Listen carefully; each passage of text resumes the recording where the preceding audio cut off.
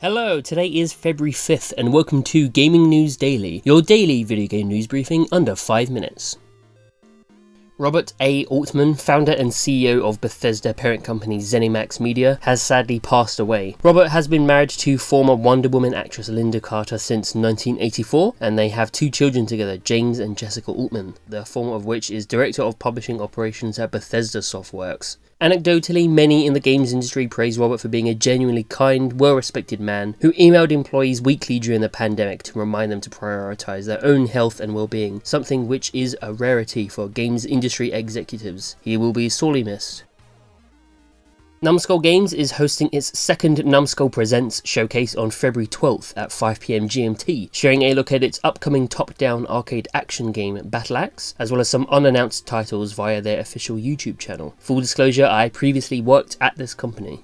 Numskull has also announced new additions to its Resident Evil Tubs line, with Nemesis, The Merchant, Hunk, Ada Wong and Tofu available to pre-order in duck figurine form. Again, full disclosure, I worked on Tubs.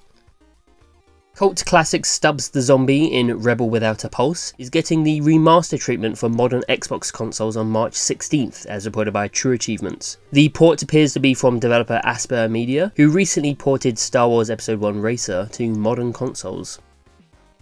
LEGO has announced that a new set based on Sonic Mania is in development, as reported by The Verge. The concept for the set was originally submitted to the LEGO Ideas program by Viv Grinnell, which reached its required 10,000 votes for LEGO to consider pursuing it.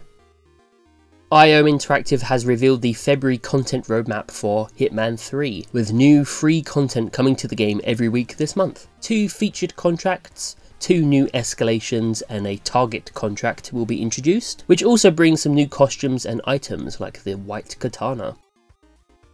Physical copies of Little Nightmares 2 has been delayed in the UK due to Brexit, as reported by Game Revolution. Due to launch on February 11th, physical copies will be delayed by a few days in the UK and Ireland due to shipping-related complications. These same complications have struck many British businesses following the start of Brexit this year.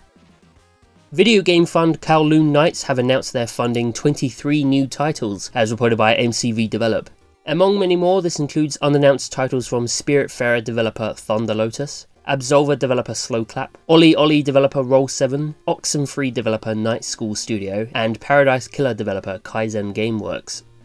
Did I miss any news? Tweet me at ToadsAnime. Subscribe to this briefing wherever podcasts are for more daily briefings. You can support this work at patreon.com/ToadsAnime. Enjoy your day.